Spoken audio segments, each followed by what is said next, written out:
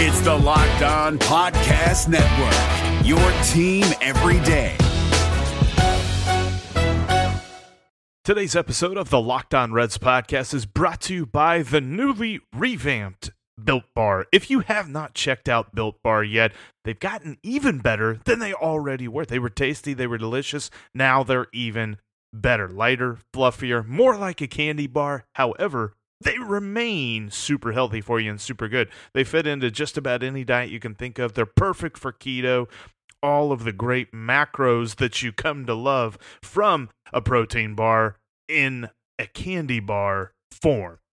Check out all the great flavors that they have. They've got peanut butter, they've got coconut almond, cherry barcia, or cookies and cream, and all this stuff is awesome. Just even looking at the health facts on cookies and cream, 17 grams of protein, 130 calories for a cookies and cream bar, and only 4 grams of sugar and 4 grams net carbs. What are you waiting for? Go to BuiltBar.com and enter the promo code LOCKEDON for $10 off your next order right now.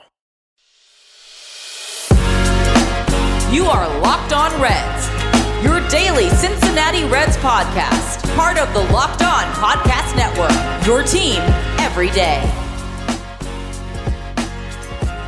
As the 2020 season rages on, the Locked On Reds podcast will be here each and every day to detail each win, each loss, and every transaction as the Reds look to move toward a playoff berth. My name is Jeff Carr. Welcome in to the Locked On Reds podcast. Well, that's a win. How about it? It's a win. That's a great feeling, isn't it? I'm very excited. I hope you are as well. Let's bask in the glory that is this most recent Reds win, something that they've needed very badly for a long time. We're going to talk about that here in just a second. Also, want to get to some Locked On Reds line stuff in the Jeff's Junk Mail segment. So we're going to worry about what's next in the second half of the show. Right now, we're just going to have some fun with what happened last night. The Reds won. I don't know if you heard about that. They won. They didn't lose. They didn't do that thing where everybody's mad at them. No, they won. And winning cures all ails. But it was how they won that was so exciting. And look, I know a win is a win no matter what you do. If you win by 10, you win by 1. It's all still one win. But the way that the Reds did it, and the man who was responsible for it, just has me absolutely pumped. That, of course, I'm talking about Joseph Daniel Votto. The pivotal play of the game.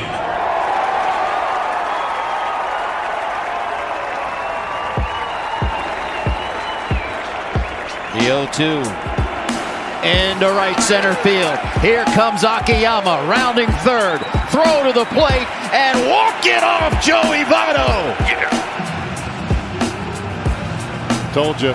That was phenomenal. If you weren't watching the game, Cowboy actually called it at the beginning of the inning whenever Shogo walked to get on first with 1 out after Jose Garcia struck out on 3 pitches. But Cowboy mentioned, they said, get Shogo to second and bring up Joey Votto. The Reds are going to win.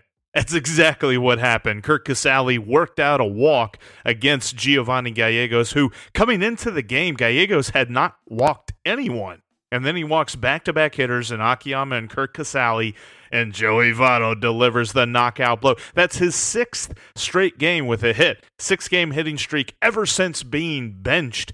He's really responded quite well to that whole idea of setting him down. And look, I know that he is a bit frustrating now that he's later on in his career. He's not the Joey Votto that we're all used to. But I've told you this before. I've told you this so many times that he's not going to be the Joey Votto that we all know and love so well. It's kind of one of the things that I hate the most about the fact that the Reds went all in this year. Like, why didn't they go all in 2017? I get it, whatever. They felt like they were rebuilding on all this stuff. Why couldn't they spend $160 million in 2017? Why couldn't they put a team around Joey Votto while he was still in the prime and he was still Joey Votto of old? Now that we kind of get flashes of that, it's fun to watch, but it's frustrating whenever he's doing bad, and you've got all the Votto haters that just love to pour on him. And, you know, I mean, before this 6-game hitting streak, he had a 5-game hitless streak. So there's so many ups and downs when it comes to Joseph Daniel Votto, but he had a good night last night. So did the Reds, now getting their first win in what feels like a century. Actually, it's only been 3 days, but the last 2 games were really just, terrible. So those felt like a whole bunch of games. Guess what, though? With this win, they're right back in it. And for everybody that's talking about, they're done, blow it up, it's over, not yet. Wait for that. But before I get too ahead of myself, let's look at a couple of other guys tonight that had a good night. The Reds' 3 stars. Number 1. Tucker Barnhart was 1 for 2 with a 2-run bomb in the 5th inning off of Johan Oviedo. He even drew a walk. Number 2. Tyler Mahle kept the Reds in this game. 7 innings of 3 earned runs allowed, only 3 strikeouts, but he kept the Reds in the game. Number 3. Speaking of keeping the Reds in the game, the man who factored into the decision, Raisel Iglesias, an inning and a third. He did have to pitch out of a bases-loaded jam in the 9th inning, but guess what? He did. He had 2 strikeouts there in that 9th inning. Very pivotal to end what looked like a possibly dismal situation. And I kind of contribute a little bit of credit to Mike Shildt of the Cardinals, because he told Yadier Molina, with nobody out and runners on first and second, he had Yadier Molina at the plate. Man who's destroyed the Reds throughout his career. There's a reason that Reds fans hate Yadier Molina. It's because every time he's in there, he does something awesome. And they told him to bunt. And sure, whatever. He lays down a good bunt, gets runners to second and third. So then the Reds intentionally walk the next hitter. I don't understand why on earth you tell Yadier Molina to bunt. Makes no ever-loving sense to me. He would have been the guy to break things open. Instead, they tell him to sacrifice himself so that they can move runners 90 feet. Look what it did for him.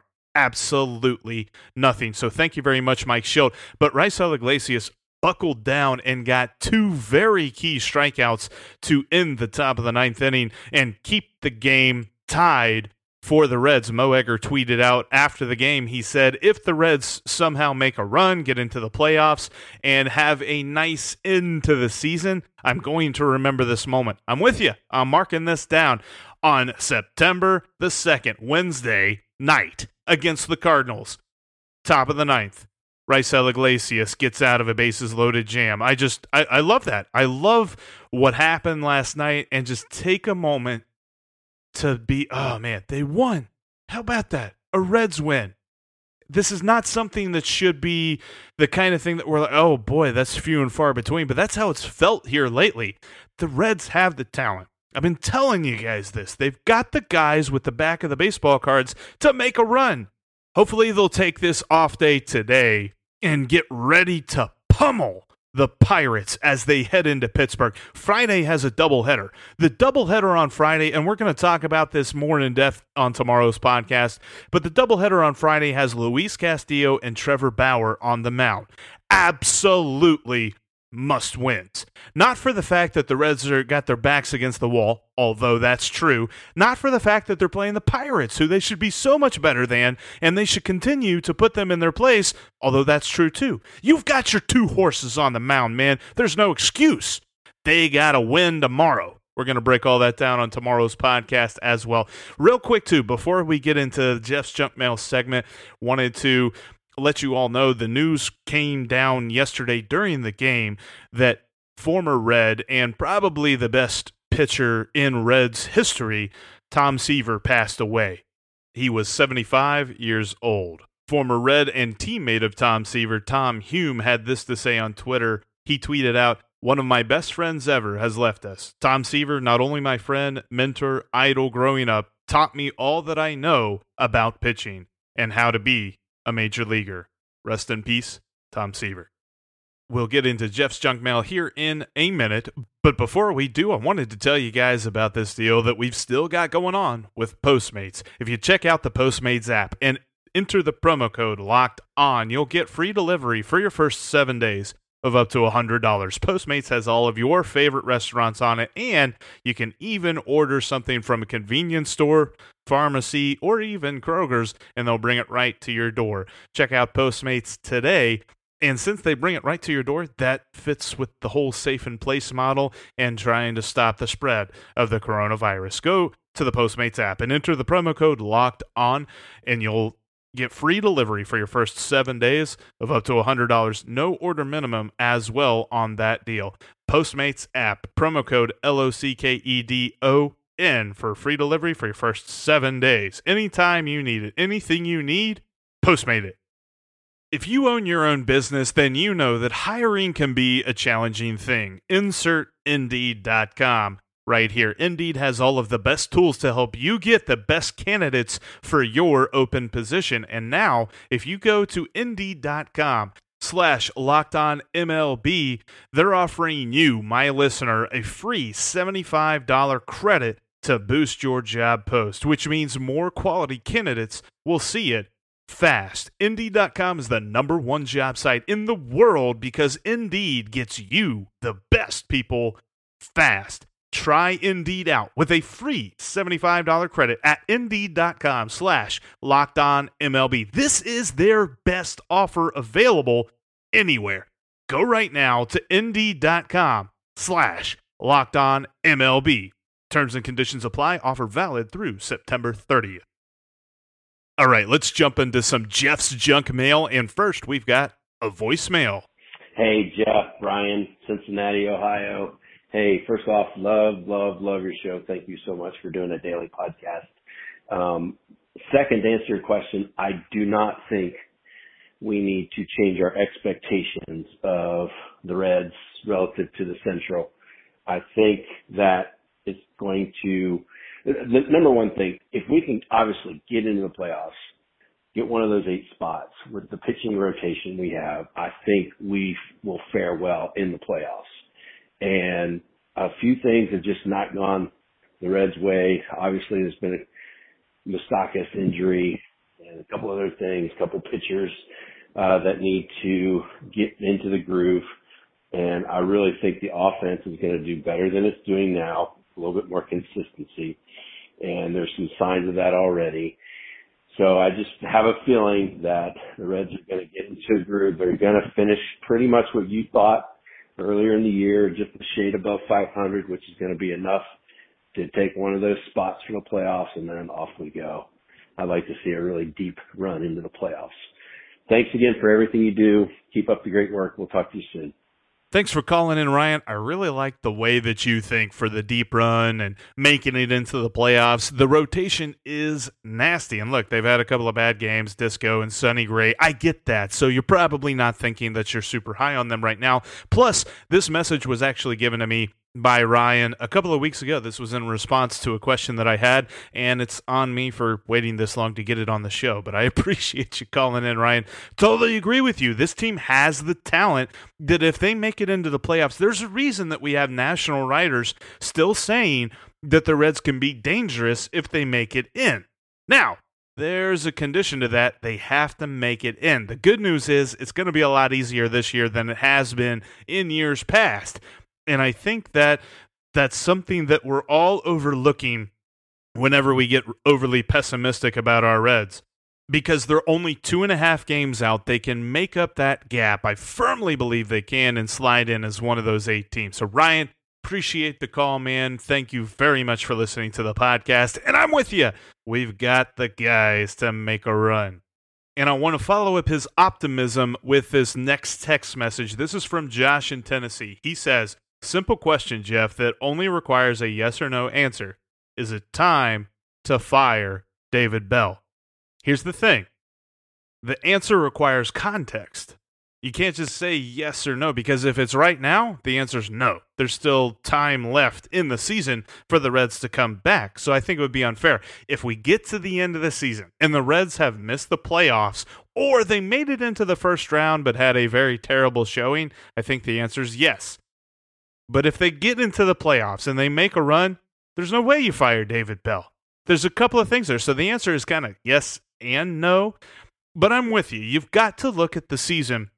And there's definitely cause for thinking that David Bell's job is on the line, that he's kind of backed into a corner. In fact, Lance McAllister had tweeted this the other day, that the Reds have kind of backed him into a corner because the front office has put together a nice roster, a good group of players that can mesh together and do very well. They are talented enough to win. Here's the thing, though. When a team like this continues to slump and continues to play very inconsistently, they're not going to fire 25, 26, 28 guys. They're going to fire one guy, and that one guy is going to be the manager. So if they underperform so badly and they continue this trend that they're on, and by no means do I think that they will, but if they do and they miss the playoffs, then by all means, fire David Bell, because that's phenomenally terrible. This team should be at least above 500 at the very least, should definitely make the playoffs, and should, I would expect, make it past the first round. But again, that's not what we've seen on the field up to this point. We've seen a whole lot of inconsistency and quite a bit of underperforming going on with this Red side. So yes, if this does continue, then it's David Bell's job that's on the line. Now, here's the thing, though. When you get rid of David Bell, you're not going to bring in a totally different philosophical guy. You're going to bring in a guy who meshes well with the front office, a guy who can put forth their philosophy. And yeah, David Bell, for the most part, meshes with them, and so you're thinking, well, then that's kind of bad. But he also has some micro stuff, some management styles, I think, that you could probably find different with other guys. But all in all, the whole idea of using analytics and changing up the lineups and all this different stuff, they're probably going to get somebody that's just like that. So for everybody that thinks that they're going to fire David Bell and go out and find some super old school guy that does absolutely everything the opposite of David Bell, that's not going to happen. And for everybody that thinks that they need to fire David Bell tomorrow based on how they've played so far this year and that everything's going to change because they fire David Bell right now, that's also not going to happen. I think if anything happens to David Bell in the realm of firing, it's going to be during the offseason, and it's going to be after a year where the disappointment is complete. Otherwise, I think he's the manager of the Reds in 2021. We're going to do one more Jeff's Junk Mail, and then we're going to call it a day. This one's a voicemail. This is from Matt in Cheviot. Hey, Jeff, it's Matt from Cheviot, driving home, listening to the game on the radio. Just heard the Grand Slam given up by Disco, and just, really wanted to say, fuck! This team will not let you be excited about them. You got Goodwin and Bradley. I think it's Archie Bradley in the trade deadline. Why is Tyler Stevenson still at Pasco Park? They just will not allow you to be excited about them. I'm not mathematically out of it, but no, this team's spiritually and emotionally out of it. I know the fans are. I know I am. Love the podcast. Go Reds. Appreciate the call, Matt. Thank you so much. And look, this is a prevailing thought. I mean, I was this way just the other day. It was like yelling, screaming, wanted to throw things at my television. Then I remembered it wasn't that cheap, so I didn't do that. But at the same time, I've gone through quite a few beers in my fridge. It's just the way that this team has been all year, even just more so than just this past week. But the entire season has been so up and down and inconsistent. And kind of like Matt said, it's very hard because as soon as you find yourself emotionally committed, all in, rooting for the team, they do something to rip your heart out. Kind of like what Disco did the other night. Kind of like what Sonny Ray did the other night. It just happens. It's the kind of thing that Cincinnati sports has just bred you to almost become callous to, but then every so often they do something to raise your expectations for your favorite team, and then they pull you back into the pit of despair that is being a Cincinnati sports fan. The good news is I still think they can be good. I still maintain my optimism, but I'm with you, Matt. I totally cannot offer any sort of rebuttal to you being mad about them because I've been very mad at them as well. I know plenty of people, sadly, that are like, yeah, you know what, I'll check out score updates on my phone, or I'll look at the game cast or something like that, but I'm not going to sit and watch the whole game. I'm not going to sit and listen to the whole game because that just rips your heart out, rips your soul out, sets it on fire, drowns it, hangs it, and then shoots it. And then what do you got left? That's kind of how I felt. I mean, I've been the same way. Hopefully, what happened this past night with the Reds winning in walk-off fashion is a sign of things changing. And the Reds have a nice weekend in Pittsburgh, a weekend that they absolutely must take advantage of. I'm going to talk about that in depth tomorrow on the podcast, as today the Reds have a nice little off day. Hopefully they can bask in the glory that was last night and prepare themselves for a pummeling in Pittsburgh. That's what we're going to call it, a pummeling in Pittsburgh. Hopefully that's a title that rings true and we can actually talk about it on Monday as being something that happened. Anyway, that'll do it for us here today. Thank you all so much for the texts, for the voicemails, all that stuff. Keep them coming. 513-549-0159 and on Twitter at Jeff Carr with 3 Fs and at Locked On Reds on Twitter, Facebook, and Instagram as well. But that'll do it for us here today. Now tell your smart device to play Locked On MLB, and I will talk to all of you tomorrow.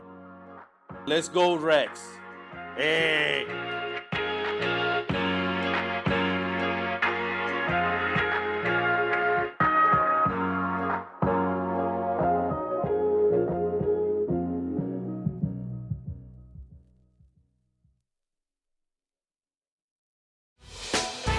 Hey, Prime members, you can listen to this Locked On podcast ad-free on Amazon Music. Download the Amazon Music app today.